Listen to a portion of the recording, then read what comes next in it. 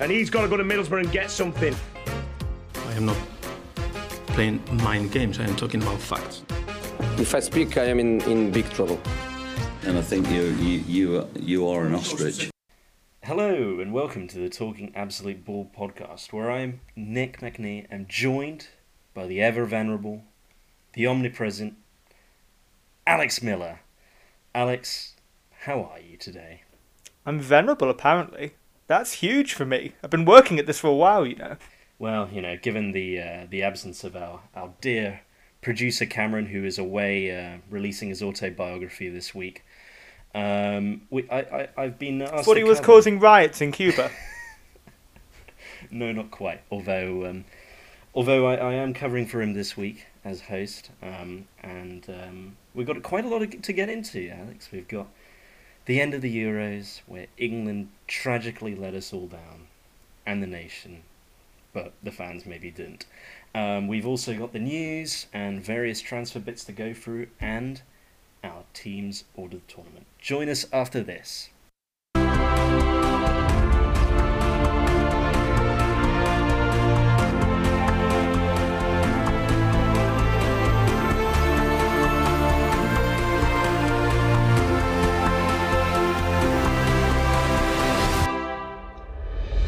Miser. Alex, the final score of England versus Italy at Wembley Stadium was England 1, Italy 1, but there is the crucial P after Italy's name. Alex, what was your immediate reaction after Italy won on penalties? Yeah, I feel like it's a slow burn, but in all the wrong ways. After it happened, I was kind of like, okay, wasn't a disgraceful performance. I'm gutted, but I can live with that. And then as the days go by, I realise how much it was there for the taking and how certain vital but terribly wrong tactical decisions were made at certain times that essentially meant England took the game away from itself.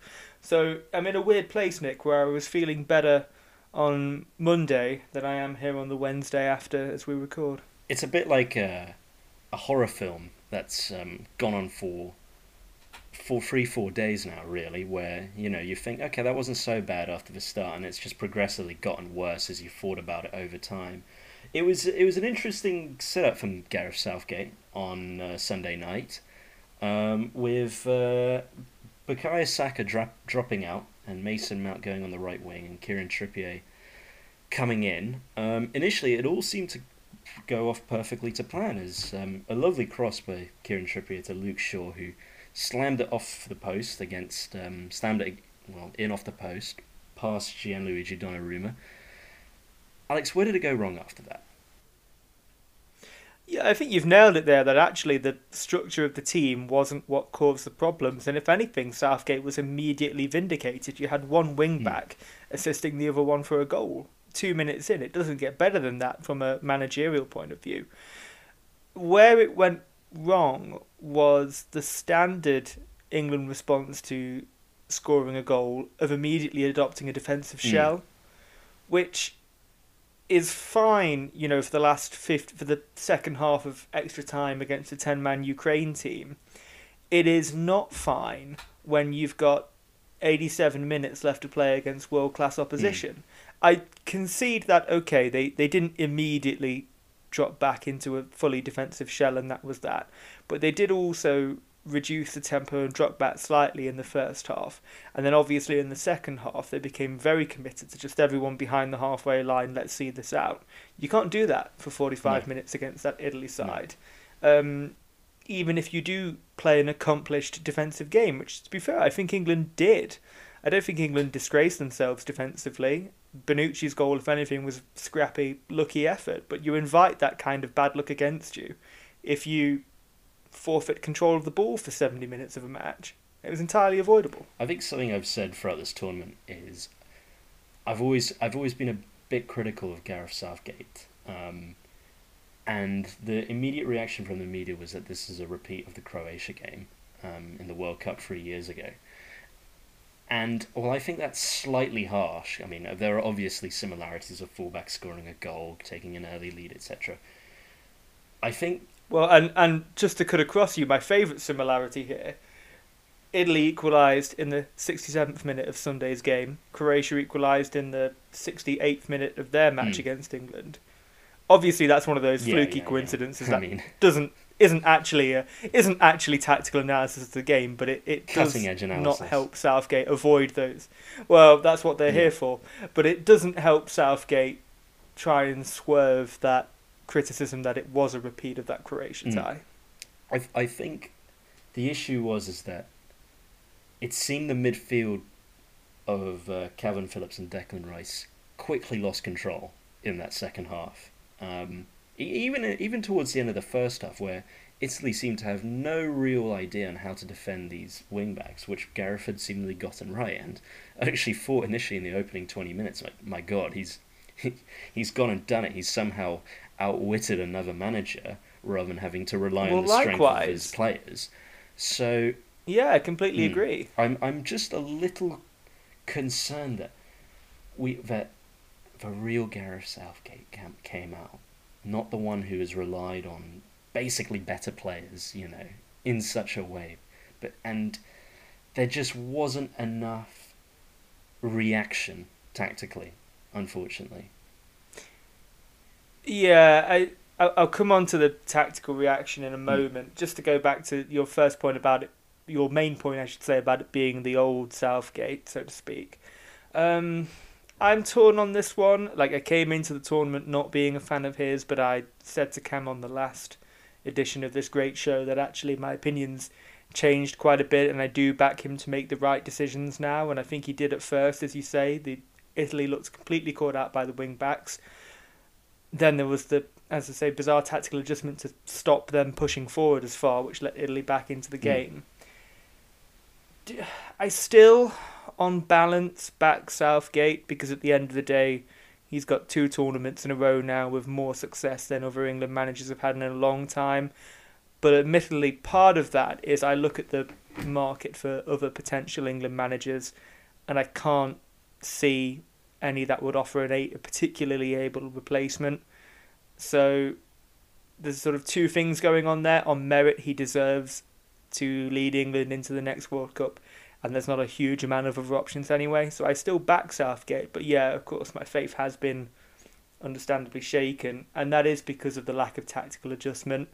Italy wrestled control of that game through the second half and didn't look back, and that trend was apparent 5 minutes into the second half, not 20 minutes in, and yet even against an ageing, relatively slow Italian defence, we didn't see significant substitutions being made until well into extra time. I think Grealish came on, was it like 10 minutes into extra time, maybe slightly less to be fair, and then you've got your pacey attackers like Sancho and Rashford being brought on only for penalties, when really they could have been stretching that defence out for a good that's 40, 50 minutes before that. And also, like, you're not getting... I mean, we'll come on to the penalties now, I think. It's probably appropriate. The last 3 penalty takers, like, there's obviously been a lot of discussion in recent days about them. I don't really have as much fault with them. The only fault I have is that, number one, I think Sancho and Rashford should have been brought on earlier, not just to stretch out the Italians, but also you get a few, a few more steps, a bit more adrenaline, like, rushing through you. I mean, obviously that's not, maybe that, they felt comfortable taking a cold penalty or whatever, but it didn't. It kind of stung a little bit of desperation, and it's just frustrating, really, especially given how admirably Jordan Pickford actually played in that penalty shootout. Yeah, he played really well, and which is actually a point I'll make when we do Teams of the Year, so I'll shelve that one for the moment. I completely agree. I don't know why you can't make those penalty-minded changes far earlier than when they were actually made. I also agree with you that obviously there's been a huge amount of criticism of, how could you let these people take penalties? Clearly they're too inexperienced. I don't really share that, because it's a bit of a thankless task choosing penalty takers. Southgate's going around the group, and we've all seen videos of it at this point. You know, Rashford's confident, Saka is confident, and at the end of the day, I think you do have to trust your more confident players in that situation. It's easy to say, oh, well, if Grealish was offering to take one, Grealish should have gone fifth instead of Saka. But at the end of the day, once you get past Kane, there isn't a lot of penalty takers in that squad. So I think Southgate is justified in going with who he thought, looked the most confident on the evening. So that bothers me less, in truth. It is the bringing Rashford and Sancho on for penalties only when they could have been wreaking havoc, not just in the second half of extra time, but towards the end of normal time. There was no effort really to wrestle control back of the game until Italy scored, and only then it was piecemeal, and there weren't any real substitutions made. That's what baffles me, and that's what sticks in the teeth a little bit. I think, it's just, it does, as you said, leave a bit of a stick in the teeth. But coming on to Italy now, looking at it from their perspective, we can't all 100% be on the side of England, in though we basically are. Was there anyone else better on that pitch than Federico Chiesa? You'd struggle to argue, wouldn't you? Jorginho as well was also pretty immense in winning back control of the midfield. And once Italy got that back, they never let it go. Some of that arguably... Again, I'm going to do the opposite of what we're meant to do here and just pivot for a moment back to England. You could say Italy were allowed to do that because of England's inexperience, but I'm not sure that's too fair. I think Phillips played really well while he had that licence to press forward and win the ball at midfield. His influence dropped off somewhat inevitably once England gave up the press and adopted a low block instead, which I don't think suits him as a player. But that's not to take away from Italy, who saw what was happening with that low block and completely used it to advantage. Chiesa was always an absolute menace. I think somewhat mitigated by Walker, who I think had another good game. But between England abandoning the midfield, Italy knowing how to use that, and Chiesa's attacking threat, I think Italy were unfortunate to not win that in normal time. In fact, they probably shouldn't have let it get to extra time in the first place. They were so on top in that second half. I was going to say also, I thought Marco Verratti had a superb game in the centre mid, and obviously Leo Bonucci got on the score sheet at about the 67th minute. So again, another very good tournament by him. Alex, looking forward to the World Cup next year. Going back to England, where are you on the confidence level in terms of, is it coming home or is this just a big setback? Well, I'm one of those cynical England fans that likes to have a joke about it's coming home but never really believes we can do it. That being said, I actually think England will be in a stronger position player-wise in another year and a half. When it's a big if. That relies on the younger players continuing to have the game time they're getting in the Premier League and whatnot at the moment, which may not come to fruition. But at the moment, I'm quite confident about the World Cup. Not in terms of winning it, because at the end of the day, out of all the teams in the world, there can only be one of those. And come the tournament, I don't know if England will be the best team to do that. But I'm confident they can put in another really good showing, quarter-final, semi-final, maybe another final. And once you get up that stage in a tournament, it becomes, you know what it's like. It becomes a bit more game at a time, and who knows. So I'm confident that in a year and a half, England will be able to scrape their way at least into a quarter-final. And then once they're in there, I think they're as good on the money as anyone to have a chance of winning it. So while I don't think necessarily we will win it, I think we'll go into the tournament thinking we can be competitive here and have a shout. All right. That's a pretty comprehensive vote of positivity in England there. We're going to take a... You've got to try. We're going to take a quick break now, and then we'll come back and discuss, in somewhat controversial fashion, the European team of the tournament. Join us after this. The hills are alive with the sound of... To give Chelsea a place in the Champions League final. The headline has been written.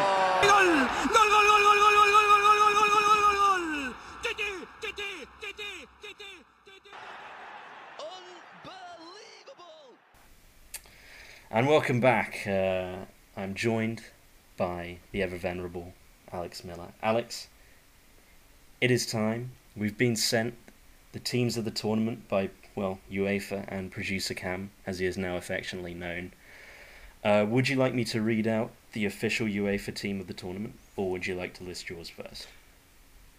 Well, let's go with the UEFA one for a bit of context, because I think it's a solid effort, and I don't have that much to change from it. Yeah, I was pleasantly surprised when UEFA released this. I thought this would be a Yeah, disaster. these are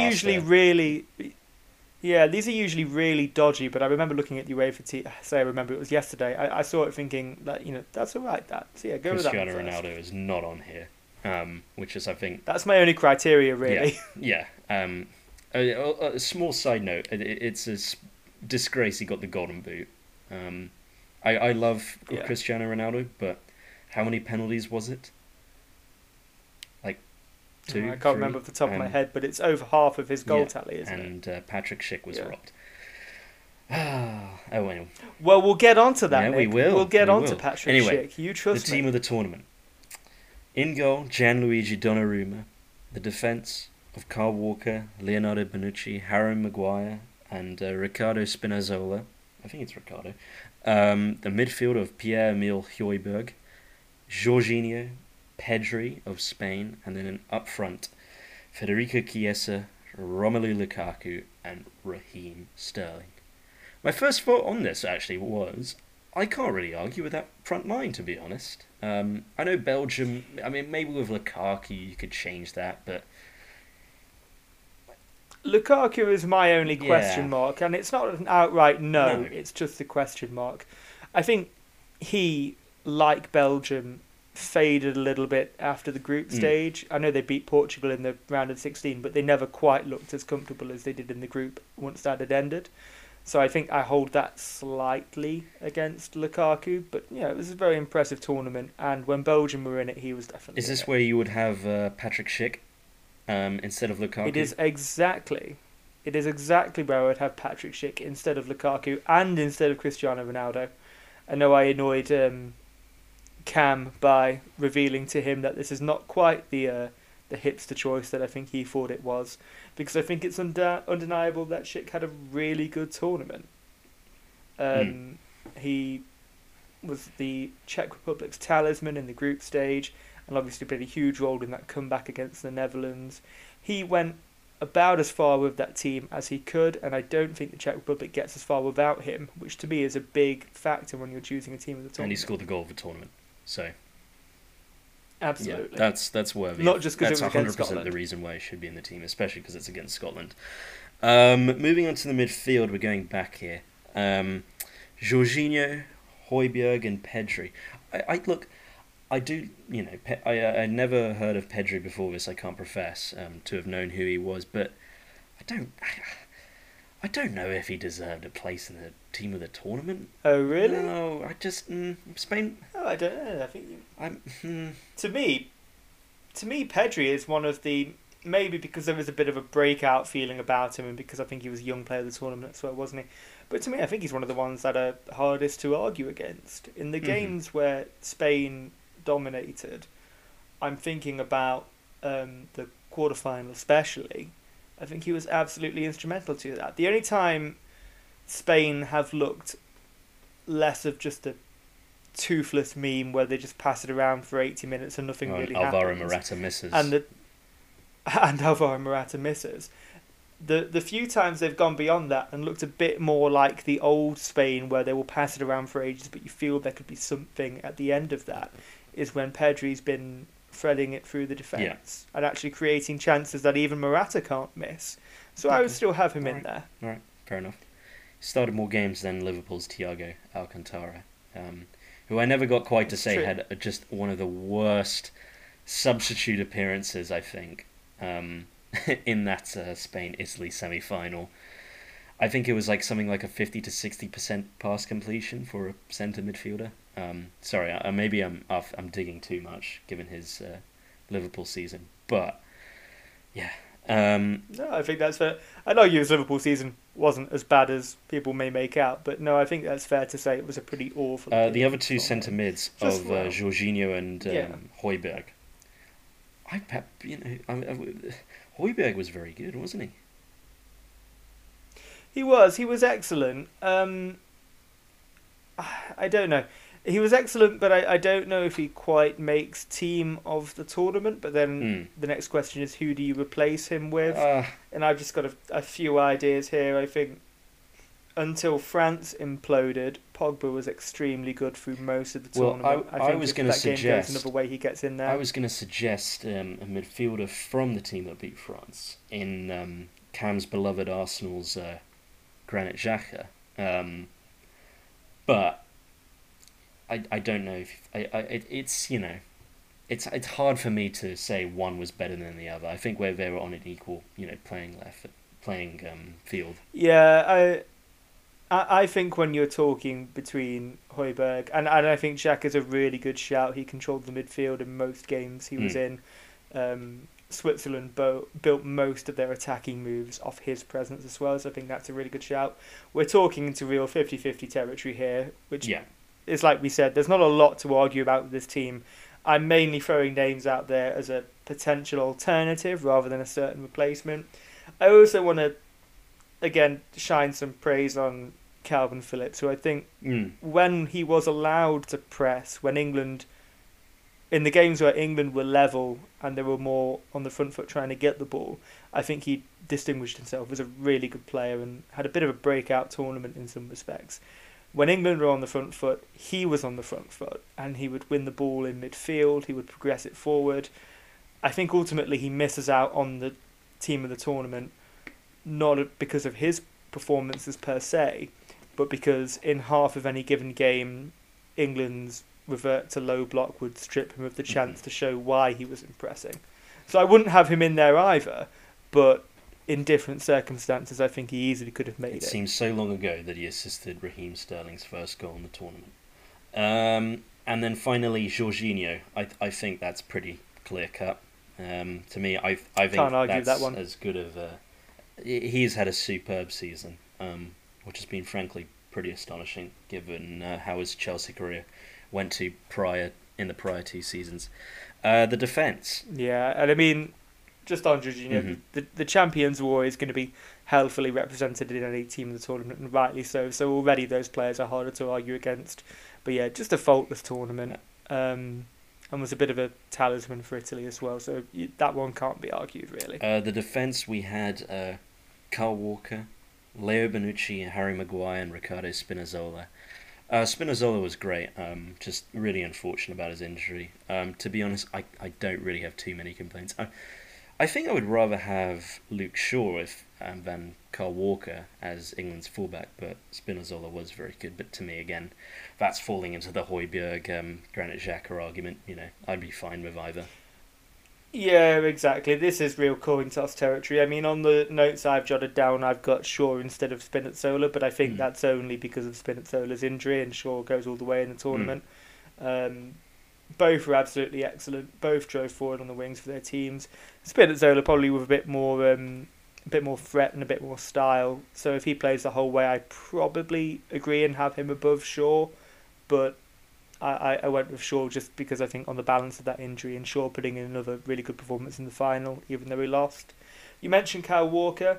Really good tournament. I don't have him in my own personal team of the tournament for the only reason in that I've gone 4 at the back on this one, and I think Walker was more impressive playing as a centre-back this tournament than he was a full-back because of his sweeping ability. I mean, you saw it against Werner in Germany in the round of 16, and I think he did a pretty good job in the final. Obviously, Chiesa had a really good game, but I think Walker stopped it being a massacre with his ability to track back and cover breaks. So he would make it were I doing a 5 at the back system, but because I'm not, and because I think he was more impressive at centre-back, I've not got him in mind, just because I think there were a couple of slightly more impressive centre-backs in the tournament. Right. Leo Bonucci and Harry Maguire, for me, that's, again, I'm pretty okay with that. A pretty remarkable tournament for Harry Maguire, considering how long he was out for with injury. And Leo Bonucci was superb. Harry Maguire was impressive, wasn't he, Mm. really? As you say, he comes out with next to no game fitness and made an immediate impact on England's defence and was an absolute rock in the knockout stages. Bonucci, again, really impressive tournament. I probably have Chiellini slightly ahead of him, but again, this is real 50-50 territory. I have Chiellini slightly ahead because I think the leadership role puts him in that. When he's not doing a he horse seemed collar to- tackle on Bukayo Saka, which when he's not doing, but if you're being really cynical for a moment, even that was we don't want to encourage this, but even that was good play in the way that it was like the 92nd minute, Saka's got clear grass beyond it, and he can just get away with getting a yellow here. But no, I think Chiellini defended just as well as Bonucci. I think he shaves it because he had a slightly bigger leadership role in the team and did the more psychological things you want a leader to do. I'm obviously thinking here of before the penalty shootout with Spain, doing his little antics in the coin toss there. So I would just shave Chiellini slightly ahead of Bonucci. surprised he didn't do that against England, but then again, maybe already prepared for it. And I think Harry Kane is not no exactly the guy to be phased out by all this. No. There's a diminishing returns thing there, Yeah. isn't there? Kane was probably expecting something like it. Chiellini was probably quite confident just to not. And finally in goal, they had Gigi Donnarumma. Look, if you win 2 penalty shootouts, I think, and you've saved however many, I think his save rate going into the game against England at penalties was 34%, which is just absurd. It's definitely gone up after this. So between 35 and 40%. Clear winner for me. Jordan Pickford had a superb tournament, if you think about it. Only a goal from quite a good free kick. And, the Italian goal he couldn't have saved is a second, but for me, there's no other choice than Donnarumma. I agree. I mean, as you've just ably demonstrated, Donnarumma's stats and his contribution to the tournament speak for itself. Pickford's a little bit unlucky. I think any other tournament he wins the keeper spot. It stopped a mammoth effort from Donnarumma to deny him that. Worth noting in the penalty shootout in the final, they both played really well and saved the same amount of penalties. But I agree. Donnarumma on the balance of winning another shootout on top of that and having an exceptional save percentage, I think has to be the number one. With Pickford a very close second. Well, Donnarumma saved more than Pickford. But, yes, yeah. Sorry, yes, I'm forgetting the... well, no, because the Rashford hit the post. Yeah, that's correct. I'm being very Sorry. technical here. Yeah, no, I'm you're being right. very You are technical. right. They both saved 2 penalties, but I do concede England missed You 3. are right, sorry. So that was the UEFA's team. Would you like to read out your team for the listeners? Yeah, well, I mean, for that discussion there's only one that I haven't really picked, that we haven't really gone through there. So I've gone for goalkeeper Donnarumma, left back Shaw, centre backs with Maguire and Chiellini. Left back I've gone with Mael from Denmark. It was between him and Southampton, the Czechs for me there. I think Mael offered slightly more going forward and chipped in a couple of goals. So because of that, I would go with him there. Midfield, as we talked about, I've gone Pedri, Jorginho. I've penciled in Pogba, but now, to be honest, thanks to our little discussion there, I'd probably change that to Verratti. Mm-hmm. And then going forward, I've got Sterling, Schick and Chiesa, who I don't think that front three is arguable, to be honest. Mm-hmm. Producer Cam actually did not send in his team of the year, but he did note that he only had 2 changes from the official UEFA team of the tournament, one of which I'm going to assume was probably Patrick Schick. Yeah, one of which we know was Schick. Do we know the other one? No, Is he going to leave that up to I think mystery? That will be, that's a mystery lost for time, sadly. We'll never know. There'll be an Indiana Jones film made about it in 150 years. Stuck in Atlantis. Anyway, join us after we've gone into the depths of the ocean to find out who Cam's mysterious player was. Join us after this, where we go into our beloved news. Ladies and gentlemen, You can't bring an object onto the field and start rubbing on the cricket ball, and you've got all the cameras on you. I mean, it's an embarrassment. It really is an embarrassment.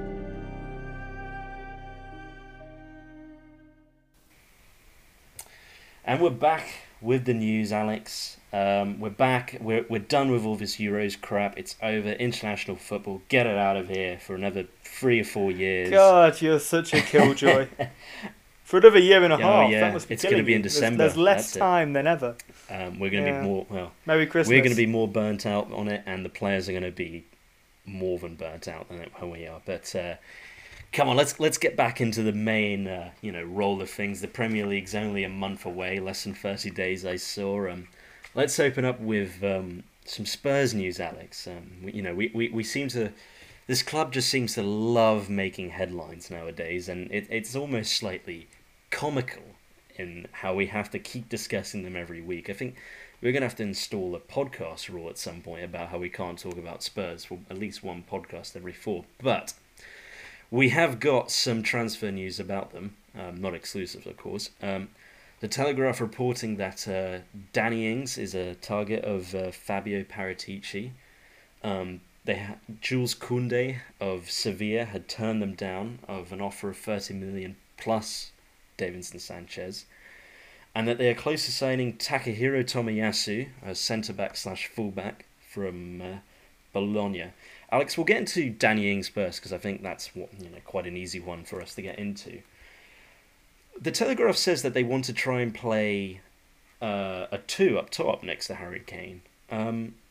Is this going to work? Yeah. I mean, you're right in what we say. We're becoming a quasi-Spurs podcast. We'll put a pound in the Spurs jar every time we bring them up. Yeah, please. But do I think Kane would work in a 2?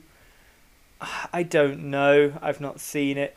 I think in some ways the option is there. He likes to drop a bit deeper and thread a ball through, which would work really well with another striker.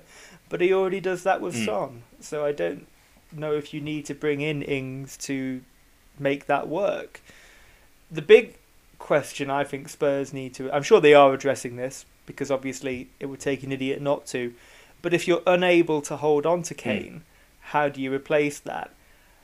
I really like Danny Ings. I think he's class. I think he'll score goals if he can stay fit. So in some ways, I like that signing.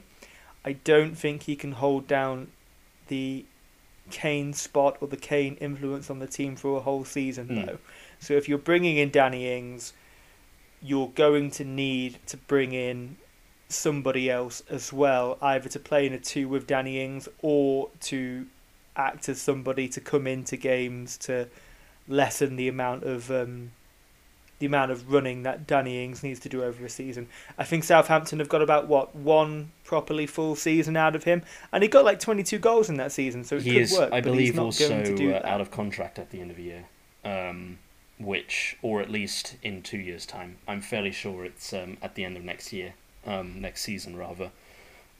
Which makes sense because Southampton have been trying without success to get him to sign a new one, haven't they? I think this. So he's clearly thinking of it. I think this deal makes sense in one way, in particular, and that's if you want to rest Harry Kane for the next 2 to 3 months, given the workload that's kind of been put on him, both internationally and for his club. But is that worth more than £20 million?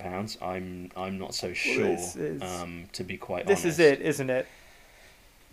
I think you could really sum up my entire rambly point there with, look, I think he's a really good striker, but he's not going to lead you for a season. So look, if I don't know if Harry Kane will work in a 2. They kind of do that with Son anyway. I don't know if Son ever actually signed the deal. They've always said it's close, but that it's not. Hasn't really been signed. It's kind of yet. flying under the radar, isn't it, with the Kane news? But you'd feel like Kane leaving would have a seriously negative effect on your chances of keeping Son. I don't think Harry Kane's going to leave just because, one, I think there's already so many miles on that body that I just don't think you're going to get the same player that he was 3-4 years ago when he was a comfortable 30-goal a season scorer. And I think you really need to at least rest him for 8 to 10 games next year. or start on the bench. So I think that's where Ings would make sense. But also, I think the price point for Kane is too ridiculous. We can talk about. Sorry, go on. Oh no, I was just going to kind of add on to that just to say I think if you're a Spurs fan, if you can keep Kane and also sign Danny Ings for a not ridiculous fee, I think that's a really good move because there's nobody I think better placed to act as a foil for Kane when he does pick up his inevitable hamstring and 2 months off that he seems to get every single season. I think Danny Ings would be perfect for that role. I don't know if Danny Ings would be willing to play that role, but I think if you're a Spurs fan, you look at keeping Kane and signing Ings as a really good, not a really good, no, but a solid transfer season where at least your attacking line is concerned. And I'm sure we'll come to the defensive line in a moment with Koundé and whatnot. Yes. But I'd be satisfied with that. So there are reports today. Charlie Eccleshare, I believe his name is, of The Athletic, who's a Spurs reporter for them, saying that they have agreed a deal, or that a deal is close, for Takahiro Tomiyasu of Bologna. I did have a little bit of a look, because I know you can't profess to know too much about the player. It almost seems as if he's very much in the mould of the Kyle Walker style centre-back, where he can play both as a full-back and a centre-back as well, in a defensive formation. So I'm not going to quiz you too much on the player, but Fabio Paratici has said he wants to play a free at the back, and Nuno has played a free at the back. Is this going to be, the start where they, move to a free at the back, but is it going to be a 3-4-3 or a 3-5-2? Because I don't really see how they can kind of accommodate Kane and Son in a 3-5-2.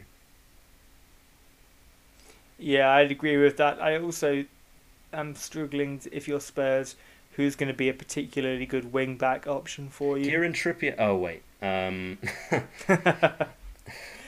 But Danny Rose... this is it. He's gone.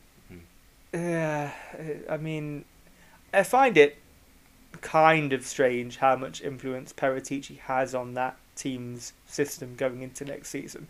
It seemed to be at one point like they were turfing out managerial candidates because they didn't want to play a certain way, and that seems a very strange hiring perspective from me. But hey, that's not the question you asked.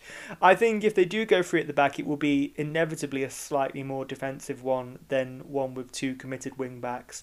I know nothing about this player. I'll own up and I'll fess up to that. You've done the research there. If he can offer a bit of pace, perhaps a little bit of progression ability with moving the ball forward, I think it's a fine move. It's probably not going to cost the earth, and you can slot him in towards the one of the sides of your defence. That's fine. I don't think you get particularly excited though if you're a Spurs fan. No.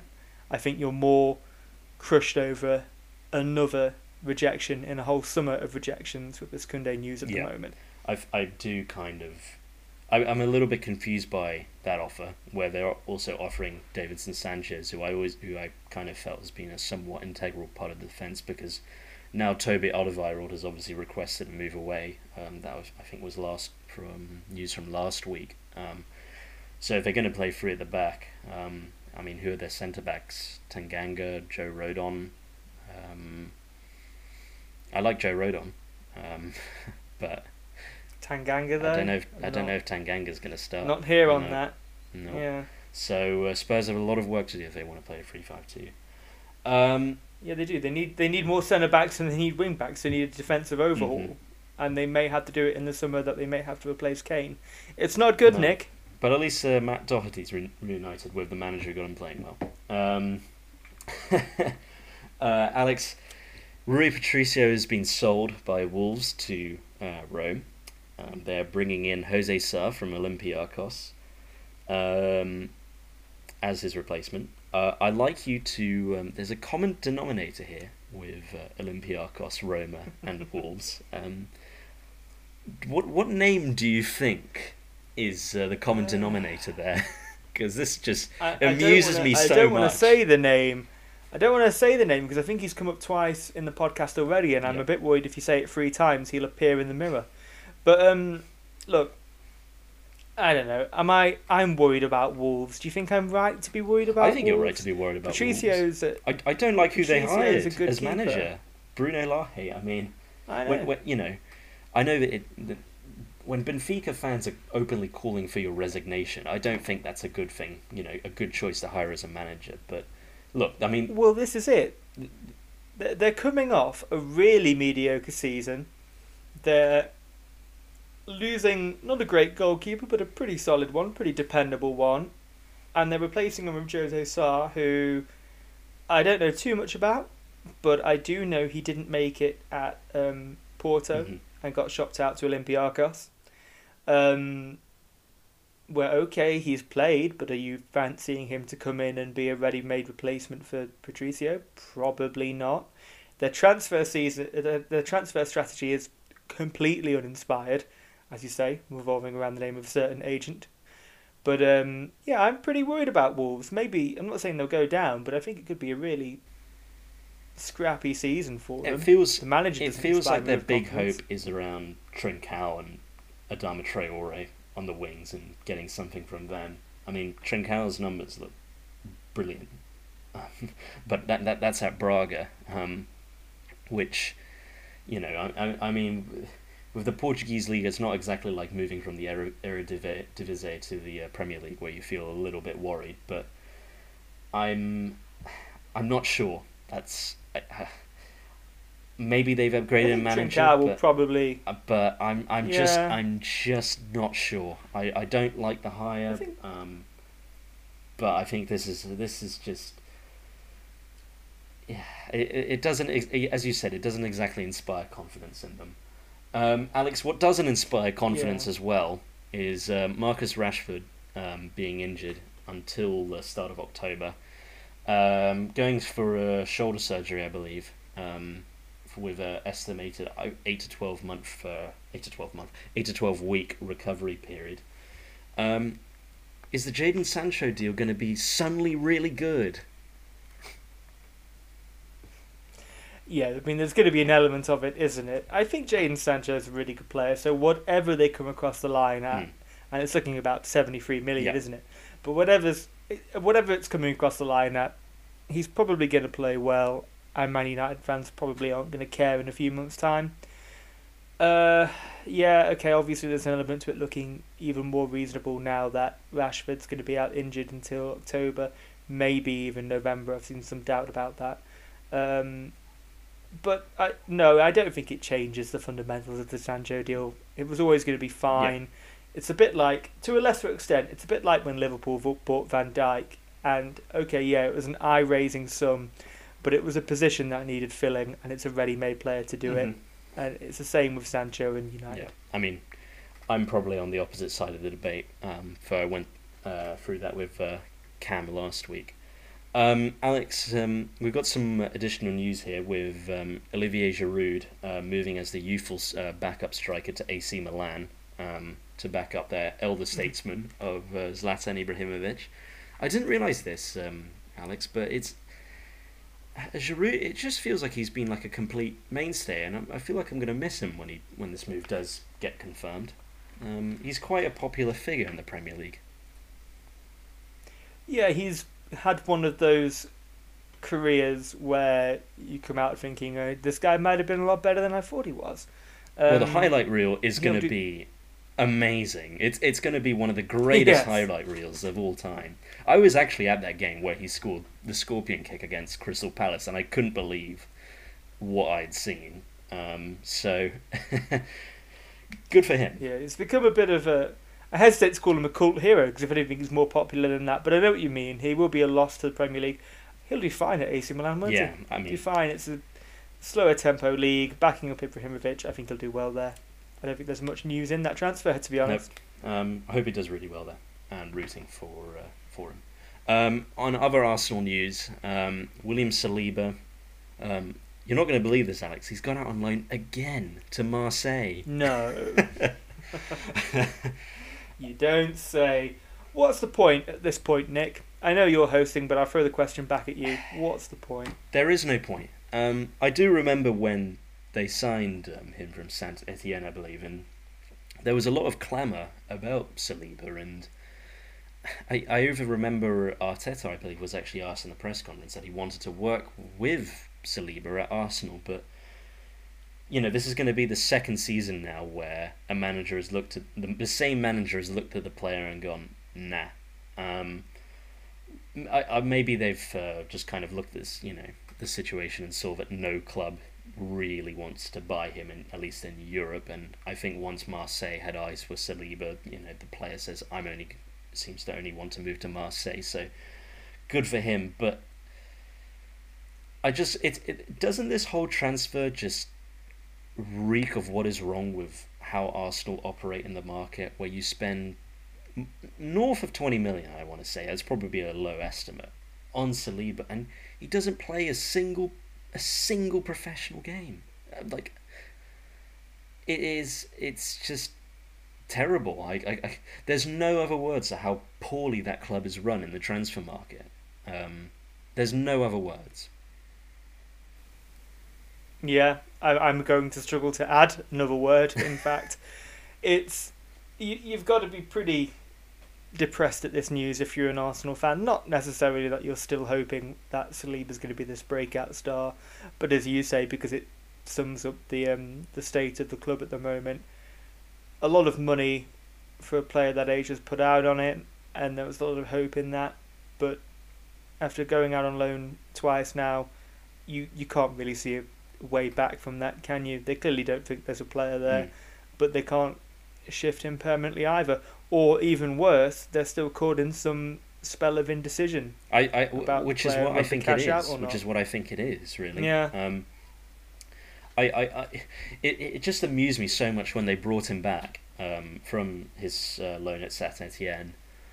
Had a look and then went, actually no, we need another centre back, and then proceeded to spend what was it, 50 million on Gabriel from Lille.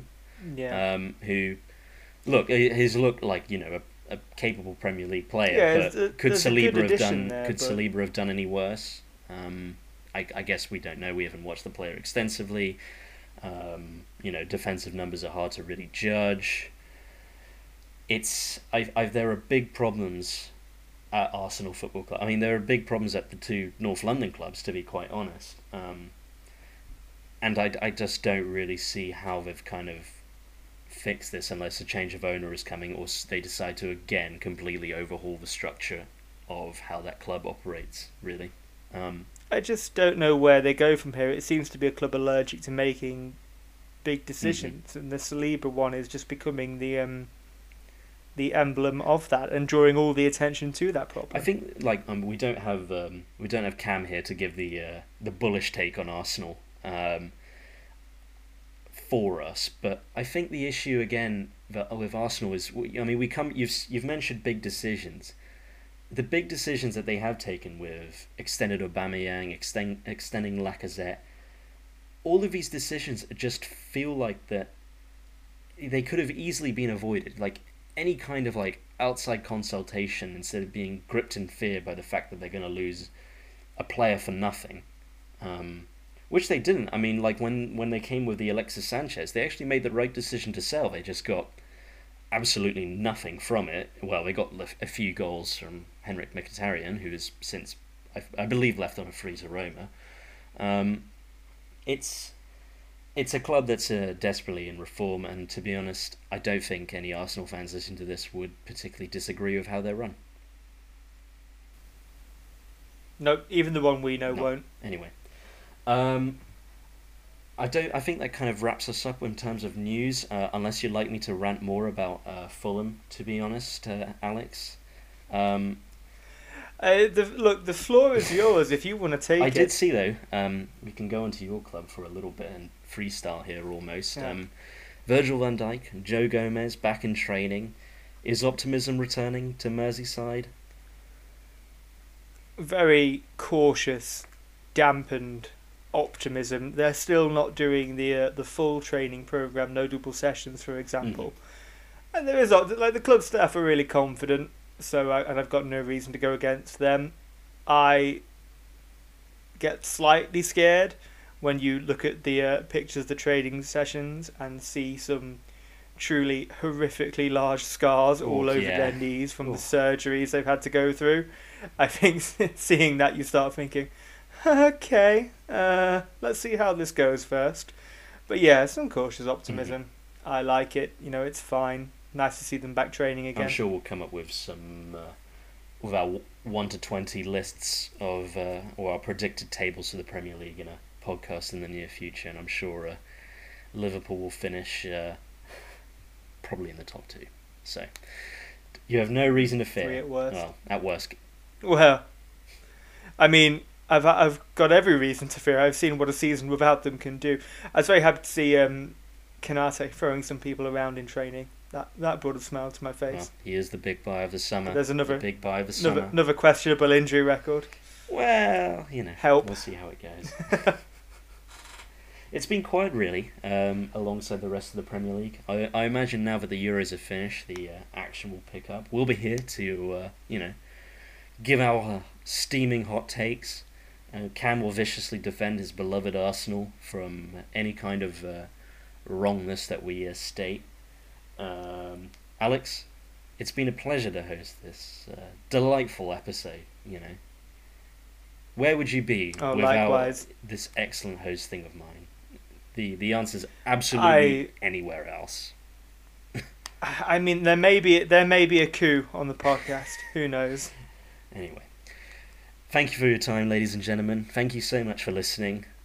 We've appreciated you, and that's it. Alex, any final comments?